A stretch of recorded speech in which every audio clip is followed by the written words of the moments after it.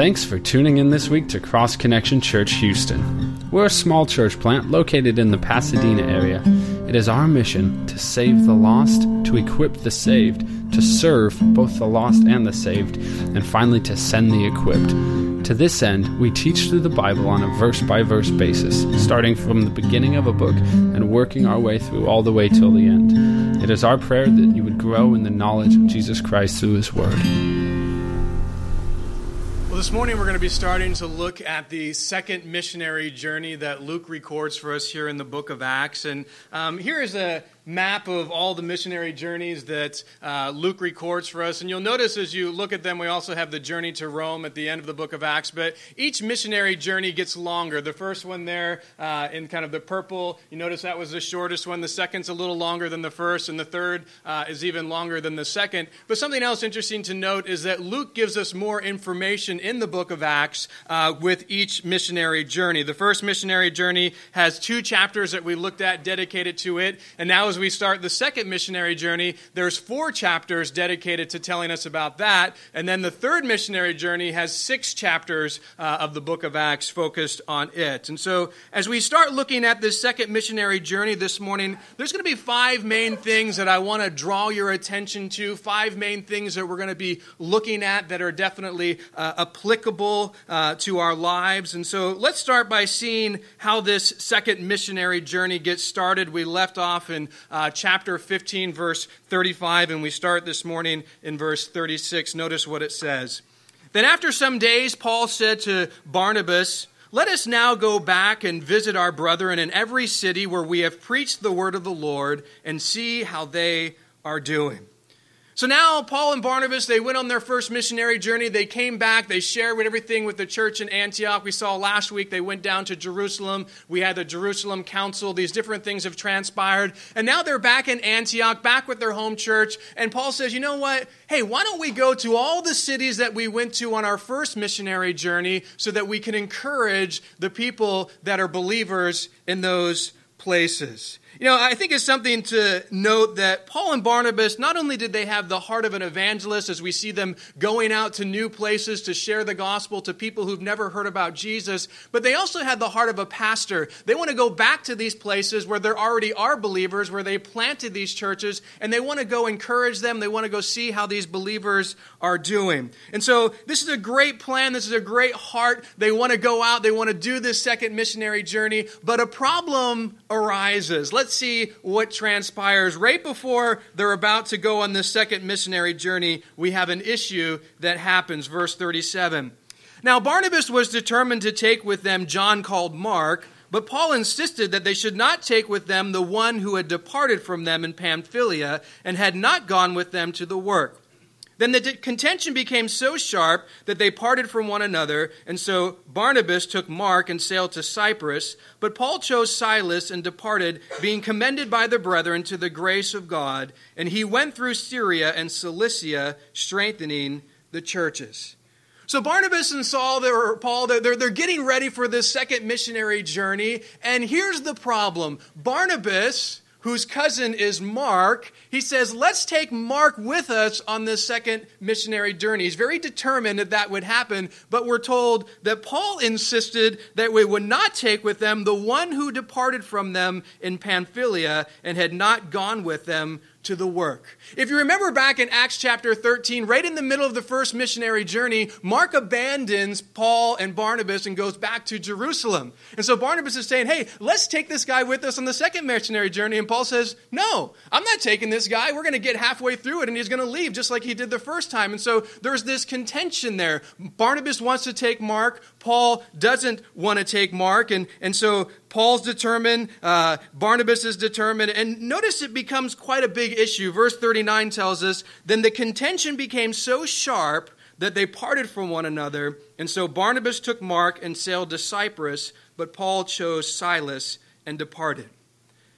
Here's a huge point here in the book of Acts. We see Barnabas and we see Paul, and this contention is so big that they say, you know what, we're not even going to minister anymore together. We're going to part and we're going to go do ministry in different places and in different ways. And I want you to note here, Luke doesn't give us a clue of who's right and who's wrong between Paul and Barnabas and the sharp contention. But I'm going to say this. I believe whenever there's personal disputes that flare up among believers, both parties are usually have some blame to bring. I personally believe that both Paul and Barnabas have some sin going on here, because you don't get to a place where there's sharp contention and you're not willing to minister with one another even more. Both these guys aren't filled with the Holy Spirit, walking in the Spirit right now. I can guarantee you that. And I'm not going to say it was just one or just the other, because both are adamant about these things, and I think both are probably in sin. And you could probably look at both sides and say, well, Barnabas is being loving and Paul's being too harsh, or Paul's being realistic, or whatever. But at the end of the day, they weren't able to deal with this circumstance and this situation in a loving, godly way. And I think there's two things that we see from this situation that I want to point out to you. The first is these great missionaries, these godly men, Paul and Barnabas. Notice this. They didn't always do what was right when it came to ministry. They weren't always perfect. They had sin. They had issues. They had contention with other believers. They split and didn't minister with that person any longer. We don't see Paul and Barnabas actually ministering anymore throughout Scripture. And you know what? This is something that I want you to note. Even in the midst of all of that, God still greatly uses them. In their sin, in their struggles, in their failures, God still is able to use them. And this is a great encouragement to me. I hope it's an encouragement to you, because I don't always do what's right in ministry. I have struggles. I have sins. I have contention with other believers, just like Paul and Barnabas had. And you know what? I'm encouraged that God can still use me. I'm encouraged that He can still use you. If God can only use people who always did what was right, guess what? God couldn't use anyone. Because no one always does what's right. No one is perfect except for Jesus. And this brings us to the first point I want to make this morning. God uses sinful people to do His ministry. God uses sinful people to do His ministry. This should seem like, that's an obvious point. But I think sometimes we fall into this lie that we have to be these perfect Christians for God to use us. Because we look at people in the Bible, and we look at the people that God used, and we kind of put them on this pedestal, and we oftentimes just focus on the greatness of them and their godliness and what God did through them, and we sometimes don't focus, or we miss completely the fact that these people were sinful, just like you and I. And so we think, man, I could never be used like so-and-so. Let me give you some examples of people in Scripture that we elevate, that we put on this pedestal, that we think is so great, and sometimes we miss maybe another portion of their life that I think we should make sure that we don't lose the balance there. We think of Abraham, the great father of the Jewish faith. Here's a man who was so faithful, a man of faith to God, and oftentimes we look at him and we think at the end of his life he was willing to sacrifice his own son. I could never be like Abraham. I could never have that kind of faith. God could never use me like He uses him. But don't forget, at the very start of Abraham's life, he didn't start faithful. The very first thing God tells him to do is go to the promised land and only take your immediate family, and he responds in disobedience. He doesn't go to the promised land, and he takes Lot and his father-in-law with him. So, he's not obedient right away. Then when he gets to the promised land, he doesn't stay. He leaves and he goes down to Egypt. And he's down in Egypt. Pharaoh thinks, wow, your wife's hot. I want to put her a part of my harem. And he says, she's my sister. And it happens twice. He lies about that, puts his wife in a very compromising situation. And then we find, he's a little later on in life, God gives him a promise he's going to have a son. Years go by. You know what? Let's just help God out. I'm going to have sex with, my wife's maid, and we're going to have a son that way. And so he does that. And we see the sin in Abraham's life. And we see it throughout his life. But yet, God was able to greatly use him. But we need to remember that balance. Moses, the great deliverer. And we think, man, what a great leader. What a man who put up with so much. And look what God did, all these miracles, the 10 plagues. We focus on that, but we forget oftentimes, here's a man who started off very prideful, who thought, I'll take care of this all myself. And he goes and he kills, murders an Egyptian to do it. And then he gets cast out of Egypt. 40 years go by. God finally calls him to deliver the Israelites the way that God wants. And he starts making excuses. I can't speak right. I don't want to go. He's fearful. And then when we see him in the wilderness, he's got huge anger problems, which ultimately keep him out of the promised land. So once again, we see a man that God uses greatly, but yet struggled with sin. How about King David? I'm sure, our kids in the Sunday school, it's like the go-to passage. I haven't prepared anything. Do David and Goliath, because that's the one. Everyone thinks of David and they think of him conquering Goliath. And, that's what we focused on. And it is a great aspect of David's life. But let's not forget that he's also a murderer and an adulterer and a liar and a man who struggled with lust. I mean, he has some serious issues, and yet God was able to use him to do great things. One that we've been looking at more recently, Peter, the great apostle. Man, he walked on water. He preached a sermon and 3,000 people got saved. He did all these miracles. God could never use me like he uses Peter. Well, let's not forget that when he was walking on water, he got fearful and sunk. Let's not forget that he's also the one that Jesus says, "Get behind me, Satan," because the words that came out of his mouth that preached the gospel were also words that he put his foot in his mouth all the time and said foolish things as well. Here's a man that denied Jesus 3 times. He had issues as well, but yet God was able to use him. And we could spend the rest of our morning looking at people in the Bible, because every single one that you're going to look at that God uses has sin, has issues, has problems. And I want you to remember God was able to use them.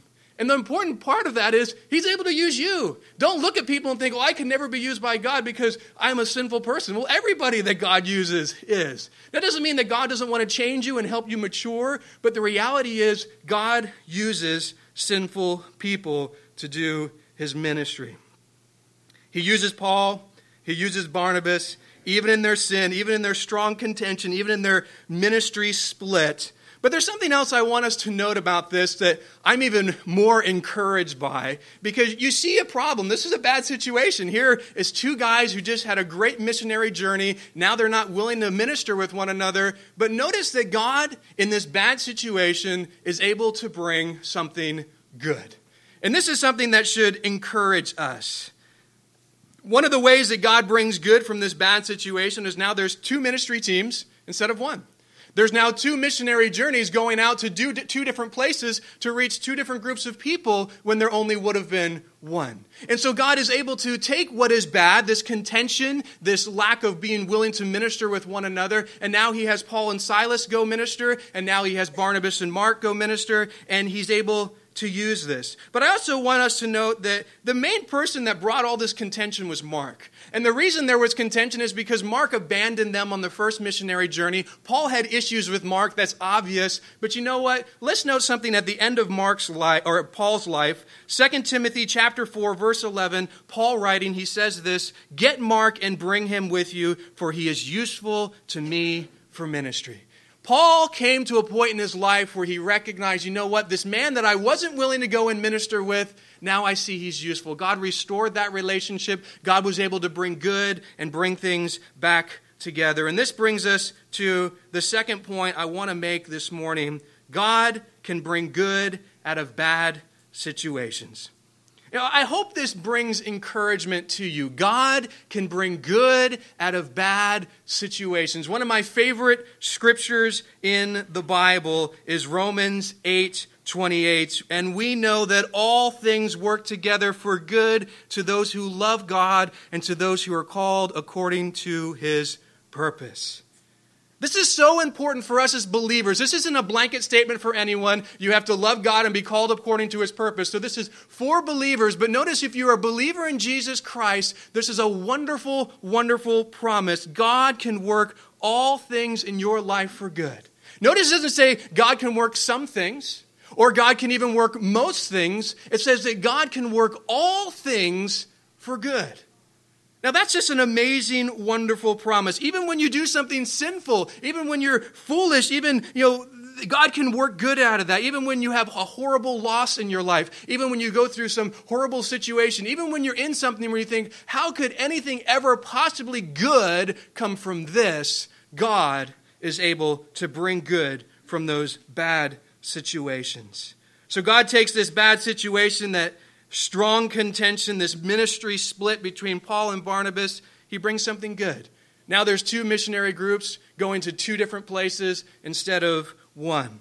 We're told that Barnabas and Mark, They leave from Antioch and they go down to Cyprus. That's actually where Mark was from and Barnabas was from. And they do ministry there, but Luke doesn't give us the details of what happens with their ministry. Church history says the ministry there flourishes and it branches out to Africa. And so, they were able to be used by God in a great way. And then we're told that Silas and Paul join together and they go north, the opposite direction, northwest, to the region of Cilicia. And as we're going to see as we continue through this missionary journey, God uses them in great ways as well. So Luke chooses to record Paul and Silas' journey. He doesn't record Mark and Barnabas. So that's the one that we're going to be focusing on, what we'll be looking at in the next several weeks as we see what God does in this second missionary journey. Now, it's interesting because we already knew Mark, we already knew Barnabas, we already knew Paul, but Silas is now on the scene. And actually, Silas came on the scene last chapter. You might have not noted him. We didn't spend much time with him. But remember, the Jerusalem Council, they made this decision that salvation is by faith in Jesus alone, not faith plus works of the law. And they said, we're going to send a couple guys with Paul and Barnabas back to Antioch with a letter to tell those in Antioch. One of the guys that they sent was Silas. We're also told that when Silas gets there, he's prophesying over the church there. So he was also someone who was gifted with prophecy. He was a great godly man that they chose to send up there. And so he's there already because they sent him there. And Paul decides, you know what? Here's a guy that I'm going to take with me to join me as we go on this missionary journey. And so now it's Paul and Silas, no longer Paul and Barnabas, and they're starting this second missionary journey. And let's see what transpires. Then they came to Derbe and Lystra, and behold, a certain disciple was there named Timothy, the son of a certain Jewish woman who believed, but his father was Greek. He was well spoken of by the brethren who were there at Lystra and Iconium. Paul wanted to have him go on with him, and he took him and circumcised him because of the Jews who were in that region, for they all knew that his father was Greek. And they went through the cities and delivered to them the decrees to keep, which were determined by the apostles and elders at Jerusalem. So the churches were strengthened in the faith and increased in number daily. So Paul and Silas, they come to Derbe, where there was great success, if you remember, on the first missionary journey, and they get there, and they get to encourage the believers that were there, and then they leave Derbe, and they go to Lystra. Now, I find it interesting because if you remember, Lystra on the first missionary journey had some serious issues. It was Lystra that they come, and the people in Lystra wanted to worship Paul and Barnabas as gods, and they said, Barnabas was Zeus, and Paul was Hermes, and, they're about to sacrifice to him, and, they're tearing their clothes and saying, what are you guys doing? Don't do this. Then the Jewish religious leaders come there and they convince the people to stone Paul. They think they kill him. They drag him out of the city. So he had a pretty bad experience there in Lystra. But even in the midst of all of that persecution, we see that a church was established. People got saved and they were, following the Lord. And so they get to come back to this place and they get to encourage the disciples. And there's an important person that they meet now in Lystra. We're told that they meet this guy named Timothy. Now, this is the same Timothy that Paul writes 1st and 2nd Timothy to, and we're told a couple of things about Timothy. First, that he was well spoken of by the believers there in Lystra, and that's always a wonderful thing to have, that people are saying, hey, we don't have bad things to say about Timothy. He's a godly guy. But we're also told something else about Timothy that's important to note. His mom was Jewish, and his father was an unbelieving Greek. So his mom was actually not just Jewish, but she was a believer in Jesus and Jewish, and his father was an unbelieving Greek. Well, Paul, he's impressed with Timothy, and he wants to take Timothy on this journey with he and Silas. But notice he asks Timothy, and Timothy agrees to do something before they leave on this journey. He says, Timothy, you know what? You need to get circumcised. And we're told the reason that Paul did this was for the Jews in that region, because they all knew Timothy's father was a Greek. Now, under Jewish law, Timothy was a Jew because his mom was a Jew, so that was fine. But the problem was he was uncircumcised, which made him ultimately an apostate Jew. It would have been a huge problem among the Jews that Timothy was coming with an unbelieving Greek father and he wasn't circumcised. Not being circumcised would have been a big barrier for Timothy to minister to Jews. Paul recognized that, and he says, Timothy, I want you to come with me, but we're going to be seeking not only to reach Gentiles, but Jews, and you not being circumcised is going to be a huge stumbling block for these Jews, and it's going to make it really hard for you to reach out and minister to them. Will you consider getting circumcised in order to reach those people. I think it's important to note Timothy wasn't circumcised in order to be saved. We already looked at this last week. Salvation is by faith in Jesus alone, not faith plus circumcision and the works of the law. That was clearly laid out. Timothy made a choice. He chose to get circumcised because he wanted to reach a group of people that he wouldn't be able to very well if he didn't. Timothy ultimately followed the philosophy of ministry that we see from Paul in 1 Corinthians chapter 9. And this is a great philosophy of ministry, and I want to read what he says. For though I am free from all men, I have made myself a servant to all, that I might win the more. And to the Jews I became as a Jew, that I might win Jews. To those who are under the law as under the law, that I might win those who are under the law. To those who are without the law as without the law, not being without law towards God, but under law towards Christ, that I might win those who are without law. To the weak I became as weak, that I might win the weak. I have become all things to all men, that I might be able, that by all means save some. Paul's ministry philosophy was basically, I'm willing to personally sacrifice whatever I have to for the kingdom of God. Whatever I have to reach people with the gospel. To the Jews, I become a Jew so I can win Jews. To those under the law, I become like those under the law so I can win them. This is the mindset that Timothy has. I'm going to become like those under the law and get myself circumcised. Why? So I can reach them, so I can minister to them, so I can be effective in sharing the gospel with them. Timothy didn't have to do this. He could have said, sorry, Paul, I would have loved to have gone with you, but I'm not getting circumcised. I'm just going to stay here in Lystra. Almost everybody here is Gentile. They could care less if I'm circumcised. I can continue ministering here. I'm already well spoken of among the church here. This is where I'm going to do my ministry. And he could have done that, and that could have been fine. But you know what? He ultimately said, I want to go and reach this people group that I know unless I make a personal sacrifice, I'm not going to be very effective in doing. And so I'm willing to sacrifice and be circumcised in order to reach them, in order for the kingdom of God to spread. So Timothy chose to make this big sacrifice for the kingdom of God, which brings us to the third point that I want to make this morning. We need to be willing to personally sacrifice for the sake of God's kingdom. You and I need to be willing to personally sacrifice for the sake of God's kingdom. If you want to see God's kingdom grow and people get saved, it always involves personal sacrifice. I think of myself and Jenny, and the reality is we had to sacrifice our culture, we had to sacrifice family, we had to sacrifice friends, we had to sacrifice financial security, we had to sacrifice a lot of things to travel to Scotland and minister, and then to go to Georgia and minister, and then to come here and minister. And the reality is it's worth it. Because you're doing it ultimately for the kingdom of God, and we love you here. We want to see God do a great work here in Pasadena, but it comes with sacrifice. Warren Wiersbe, one of my favorite pastors and commentators, says this: great ministry doesn't happen without great personal sacrifice. I'm sure all of us would love to say, Lord, we want you to do great ministry through us. Oh, it would be so wonderful if God would use me this way or that way.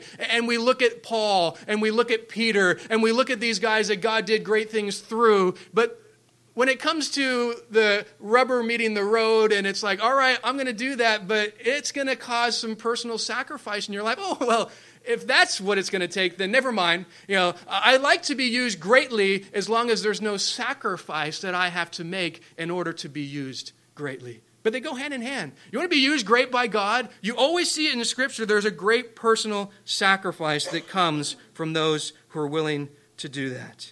The question we need to ask ourselves is, are we willing to personally sacrifice for that to happen? Or maybe a better question is, what aren't you willing to personally sacrifice for the sake of God's kingdom? What would you not sacrifice for the sake of the kingdom of God, for the sake of reaching people who are lost? You can tell how valuable something is to someone by what they're willing to sacrifice for it. I think a great example of that we see right now with the Olympics. And you see what athletes are willing to sacrifice in order for the goal of competing for gold, for being the best in the world. While we're sleeping in our beds, they're up early in the morning and they're working out and they're doing all this stuff while we're lounging around, while we get to eat things that taste really good like Whataburger, and we go and we have Bluebell, and I know I love drinking Dr. Pepper. They don't eat that kind of stuff. I mean, they're feeding their body healthy, most likely not so good tasting things. Why? Because they want to be the best athlete possible. They're willing to make those sacrifices for the goal of being able to compete to be the best in the world in whatever they're in. You see, you can tell how valuable something is to someone by what they're willing to sacrifice for it. The question we need to ask ourselves is, do we value making an impact in the kingdom of God enough that we're willing to personally sacrifice for it? If there are things in our life where you can just say right now, there's no way I would sacrifice that, or I wouldn't sacrifice this, then we need to start praying and saying, Lord, change my heart. Bring me to a place where I can honestly and sincerely say, I am willing to sacrifice whatever it is that you want me to for your kingdom. Remember in Jesus' prayer? Pray, the kingdom of God come, his will be done on earth as it is in heaven. Not my kingdom come and my will be done. Our heart shouldn't be for us and our will. It should be for God and his. And we should demonstrate that in our willingness to sacrifice for the Lord. So first, God uses sinful people to do his ministry. Second, God can bring good out of bad situations. And third, we need to be willing to personally sacrifice for the sake of God's kingdom. Well, let's see what happens next here on this missionary journey. 16, starting in verse 6, says this.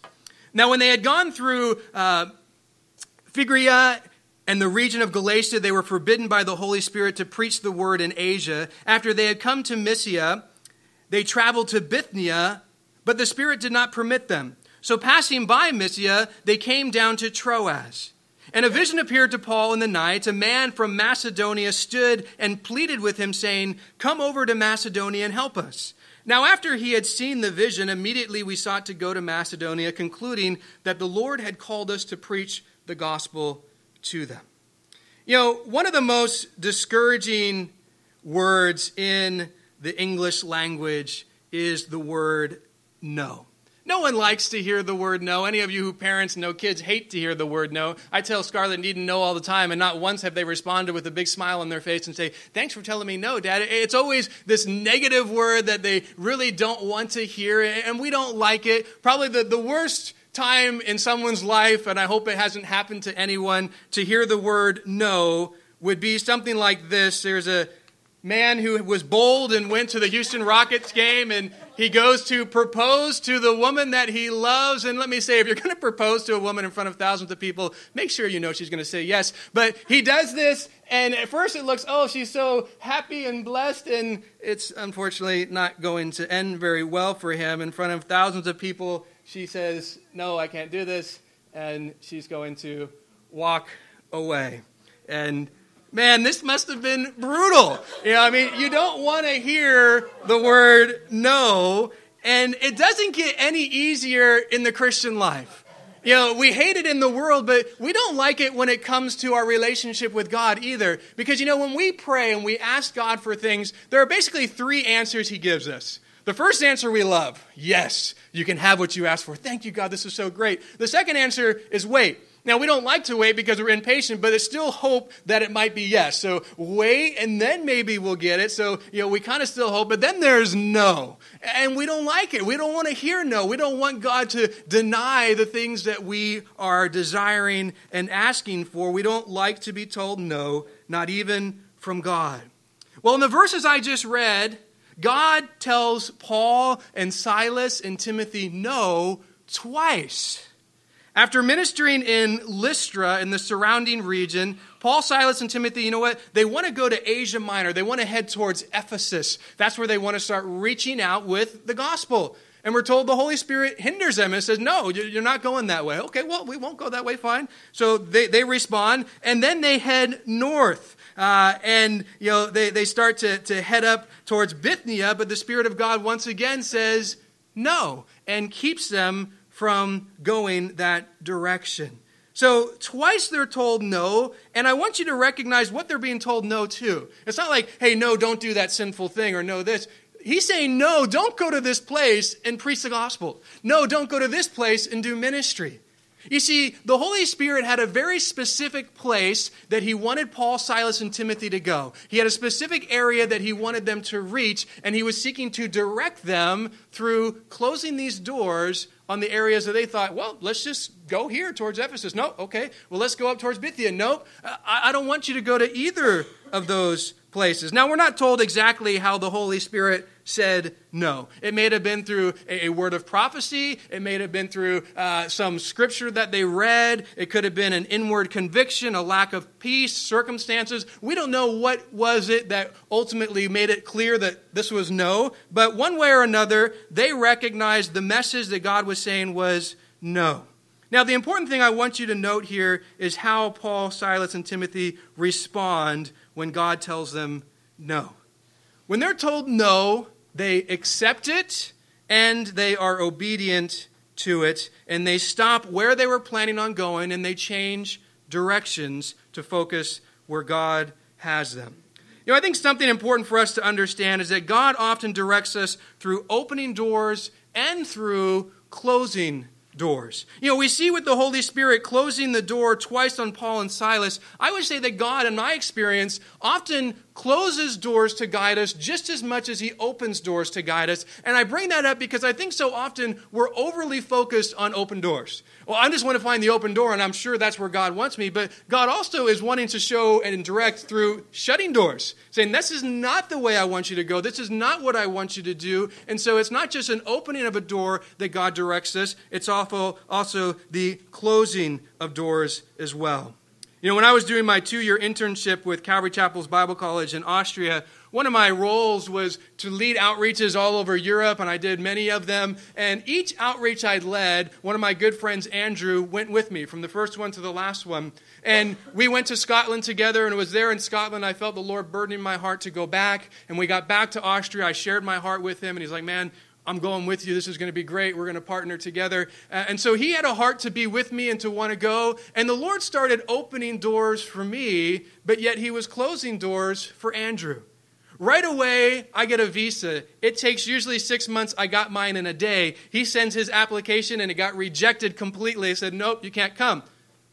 Seems to be a pretty closed door, pretty open door. I wasn't even telling people to support me. I didn't even ask for it yet. And people were responding to me, not even knowing I was interested in Scotland, saying, we want to support you to go to Scotland. He wrote letters asking for support, and no one responded with saying, we're going to support you. And so the Lord was clearly opening doors for me, and we both agreed, man, the Lord's opening doors. He definitely wants us in Scotland, clearly me.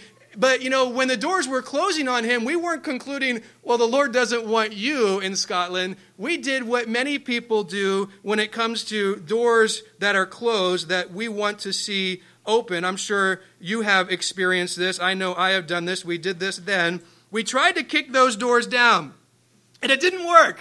Kind of like my little video here. They're going to keep kicking, but it's not going to help. And, you know, after a while, it was clear from what the Lord was doing that God didn't want us to try to kick the doors down. He was closing it for a reason. Andrew was not supposed to come with me. And finally, he came to that realization. He just said, you know what? Lord, what do you want? If you're not going to send me to Scotland, what do you want? And God clearly said, I want you to do another semester here as an intern. He does that. A new girl comes. They fall in love. They get married. They go back and they have a ministry in the States now. And, you know, the Lord had something different, something better. He was closing that door to help guide Andrew to that. And this is something I think is so important for us. When the doors close, God says no. We just need to accept it. We need to obey it. And we need to be careful not to try to kick those doors down so we can have what we want and just trust, hey, Lord, you know what's best. Which brings us to the fourth point I want to make this morning. When God says no, we should respond with acceptance and obedience, trusting He knows best. And I think that last part is so important. When God closes doors, when He says no, we need to respond with acceptance and obedience, trusting He knows best. You know, when God tells you no, He's telling you no for a reason. And you got to trust that He knows better than you, that He has your best interests in mind. And usually the two reasons that God says no is one for direction. Like we see here with Paul, Silas, and Timothy. No, not there. I'm directing you somewhere else. But I think more commonly, God closes doors for protection.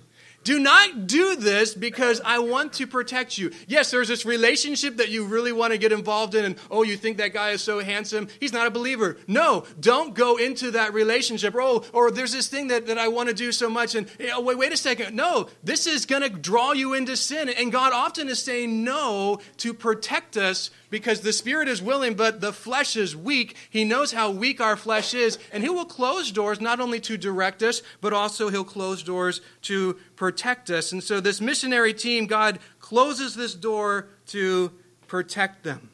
But the question we have to ask ourselves is, do you trust God enough that when he closes the doors and says no, you accept it, obey it, even when you don't know why?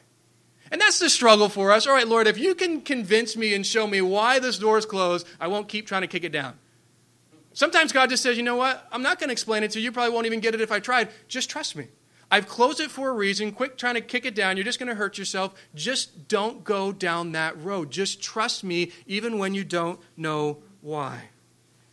Do we trust that God knows what's best for us? When he closes doors, it's to protect us or to direct us because he knows what is best for us. Right before God called Jenny and I here to Pasadena, he really just made it clear that he was preparing us, get ready to plant another church.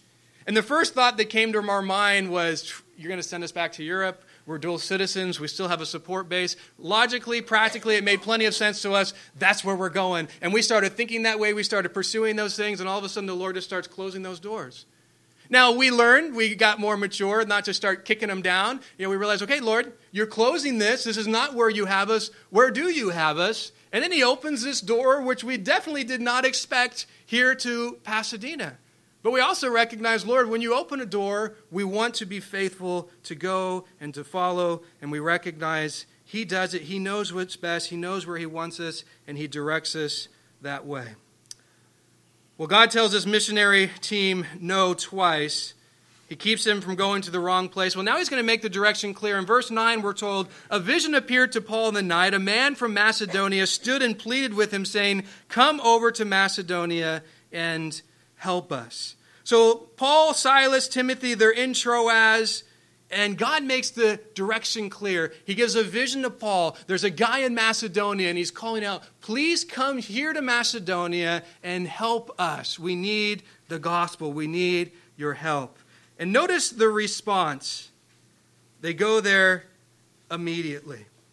Now, I think it's interesting to note that Paul, the ministry he had was the continent of Asia Minor, and God ultimately calls him now to the continent of Europe. And this is the first time that any missionary endeavor moves into Europe.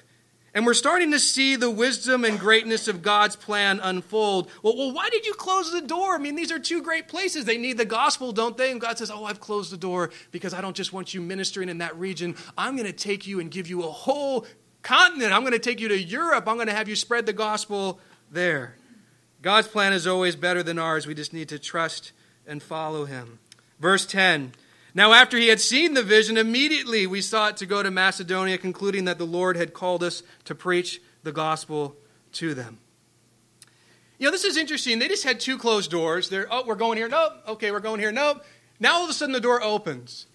And notice they're ready. They're immediately willing to follow. And I find personally, when God closes doors, I'm a little more reluctant to go when he's opening them. You just close the door on me. Maybe it's bitterness. I don't know. But I have found personally that sometimes, now the door's open and it's like, well, you didn't let me go there. And now you're expecting me to do this. They immediately went through it. They knew, all right, Lord, you're leading us here. We're ready to go. We're not going to waste time. We're just going to walk through it.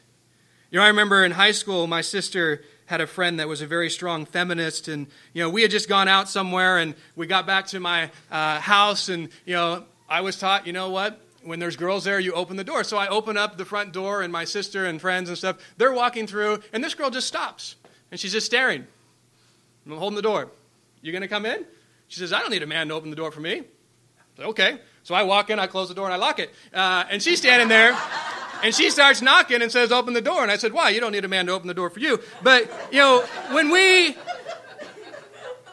when the Lord opens the door, don't be like that. He doesn't want us to stand there and stare. He says, go, I've opened it for a purpose. Walk through the door and do what I've called you to do.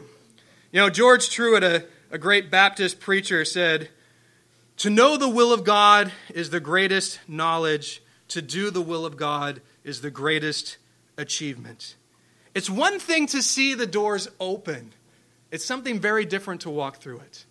And I think that's the challenge. Oftentimes we know, oh, this is where God's guiding, this is where God's directing, but we're not willing to go. We're not willing to walk through it. We're not willing to obey. And that's the real challenge. And something I think is great that we see from these guys is right when that door opens, they're willing to pursue it immediately and do what God has called them to do. And I want to draw your attention to a very important word here in verse 10, a small word that you might miss. It's the word we. Luke says, we sought to come to Macedonia. Now notice the shift. Verse 8, it says, they came down to Troas, and now we have we, and notice who the author is, Luke. He's talking about they, and now it's we, because this is the point in time where Luke joins the missionary team. He's in Macedonia. He joins this missionary team. Now he's a part of it with Paul and Silas and Timothy, and now Luke as well. He no longer speaks in the third person, but the first person, because he's joined this. And perhaps Luke is even Paul's personal physician, because we know that Luke was a doctor. So here we see another reason why they're forbidden by the Holy Spirit to go to Asia Minor, why they're forbidden to go to Bithynia. God not only wanted them in Europe, he wanted them to connect with Luke. And think of the significance of that, because if they don't meet Luke, guess what we don't have? We don't have the book that we're studying right now that Luke wrote. We also don't have the Gospel of Luke, which he wrote. And I mentioned in the Gospel of Luke that when you take the amount of words written by Luke, it's actually the most in the entire New Testament. Paul wrote more books of the Bible. Luke actually wrote more content in the Bible because Luke and Acts are so large. And so we would have actually the largest Gospel New Testament writer taken out if we didn't have Luke. And so I'm sure Paul had no idea of the greatness in God's purpose when God said no. Well, why not? We want to go there. Well, fine, we'll go up here. No. What's going on, God? We just have a heart to reach people with the gospel. Trust me, I have a vision. I have a plan. I have a direction for you that's bigger than you can comprehend and imagine. And they're just willing to follow. And Lord does so many amazing things because of it. When God says no, he knows what he's doing. We need to respond by accepting it and obeying it. So first, God uses sinful people to do his ministry. Second, God can bring good out of bad situations. Third, we need to be willing to personally sacrifice for the sake of God's kingdom. Fourth, when God says no, we should respond with acceptance and obedience. Let's see what happens next, verse 11. Therefore, sailing from Troas, we ran a straight course to Samothrace, and next came to Neapolis, and from there to Philippi, which is the foremost city of the part of Macedonia, a colony. And we were staying in that city for some days, and on the Sabbath day we went out of the city to the riverside, where prayer was customarily made, and we sat down and spoke to the women who met there. Now a certain woman named Lydia heard us. She was a seller of purple from the city of Thyatira, who worshipped God. The Lord opened her heart to heed the things spoken by Paul, and when she and her household were baptized, she begged us, saying, if you have judged me to be faithful to the Lord, come to my house and stay. So she persuaded us. So this ministry team, now including Luke, leaves Troas and they come to Philippi, which, as you can see from the map, is in the region of Macedonia. And on the Sabbath, they go to the riverside because there are people there customarily who pray. Now, notice that every time that Paul goes to a new city, he's always been going to the synagogue. But now he's going out to the river. Why? Because there is no synagogue there in Philippi. And that reveals something to us. Under Jewish law, if there were 10 men in a city, you had to be 10 or more, you'd have to build a synagogue. So it shows that there were less than 10 Jewish men there in Philippi. There wasn't much of a Jewish presence there, but there were some women who were out praying at the river. And so they go out to the river, and they meet a woman by the name of Lydia. She sold purple, and in that culture, she probably was a wealthy woman. This was something that she did, and we're told that she worshiped God. And notice something that we're told here. The Lord opened her heart to heed the things spoken by Paul. I think this is something that is so key for us to understand. Paul comes out, he shares the gospel, but notice we're specifically told the Lord opened the heart of Lydia to heed the things shared by Paul. And this is something that we really need to note because it's something that Jesus shares with us in John 6:40. 44, it says, Jesus says, "No one can come to me unless the Father who sent me draws him." We need to recognize the gospel is spiritual. It's not just a matter of articulating it properly that's going to get someone saved. The Spirit of God has to be working in someone's heart, has to be drawing someone, has to be preparing someone. And you know what? You could say it just perfectly and they could reject it and you could feel so, oh man, I just screwed it up. No, the Spirit of God has to be drawing and working in someone's life before they're going to be able, willing, and ready to accept the gospel. We see this happen in Lydia. God had to prepare her heart. And I share this because we're going to be going out Saturday to preach the gospel. There are many times you get opportunities with family and friends and neighbors and coworkers that you want to share the gospel with. But before you do that, I want to encourage you, be in prayer specifically that the Holy Spirit would move in the individual's heart, which brings us to our fifth point. We need to ask God to open the hearts of the people we want to accept the gospel. Before you share the gospel, pray, God, will you open their heart? Will you prepare them for this message? Will you help them to be receptive and open to the truth of who you are and what you've done for them? Recognize there's a spiritual battle. Understand Satan wants to keep them bound in sin and darkness. He does not want them to come to know the truth. The Spirit of God has to help for this process to work. And so we need to come and battle in prayer before we even go out with the message. And so this is a very important part of gospel sharing. Pray before you go. That's why every time we go out, what do we do first? We get together and we pray. One of the things we're specifically praying for are the people we're going to encounter. That God would prepare their heart, that God would soften their heart, that God would help them be receptive to the wonderful news of the gospel. So in these verses, we have seen 5 important things for us to note, for us to hopefully apply to our lives. God uses sinful people to do his ministry. God can bring good out of bad situations. We need to be willing to personally sacrifice for the sake of God's kingdom. When God says no, we should respond with acceptance and obedience, and we need to ask God to open the hearts of the people we want to accept the gospel. There are 2 people in our church who have personally sacrificed for the sake of the gospel, for the sake of the kingdom of God. They've gone to another culture with the purpose of reaching people with the gospel. And those 2 people are Savannah, who's in Kenya, Robert, now who's in Guatemala. And I want to just close this morning. I felt it flowed well with what we've just looked at, this wonderful example here in the second missionary journey. We see 2 from our church following that example, out there reaching people with the gospel. And I want to close this morning praying for them. I've asked them for some prayer requests. I'm going to throw them up here on the screen. I'm going to read them first, but I'm putting them on the screen because if you're anything like me, you hear that and you think, oh, I want to pray that. And then 5 minutes later, you forget what it was said. So here's what we can pray, but I'm going to read what they say, and then we're just going to take some time. Anyone who wants to pray, I encourage you to do it. But Robert, he asked that we would pray for him to have perseverance, wisdom, and discernment, that he would get closer to the heart of Jesus. And they said that everyone in the school there would just be more genuine, more open, and that God would work through that. And so let's specifically be praying for Robert in those areas. Savannah says right now they have a break, term break, so teenagers are all available. They're doing a lot of stuff with the teenagers right now, and she wants prayer that they would be intentional with this time and be able to encourage the teens towards Christ and even specifically who God wants them to spend more time with. And so that God would just direct them in that. Some of the schools near her have burnt down. Even students have burned them down. There have actually been some students who, through that, burned and died in the fire, some who were injured. And so it's just kind of a little bit of chaotic around them. And they're trying to reach out to people who have been injured and just things that are going on. And so just be praying for that. Savannah's been trying to find a sponsor for one of the high school boys. His name is David. She says he's always coming to church. He's very respectful, loves Jesus. And there, you're lucky if you get to go to high school. To sponsor him is $50 a month.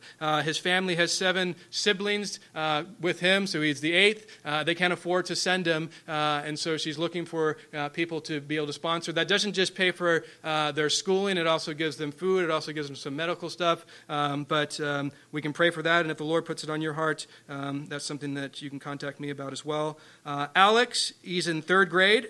He ran away a month ago, and they haven't been able to find him.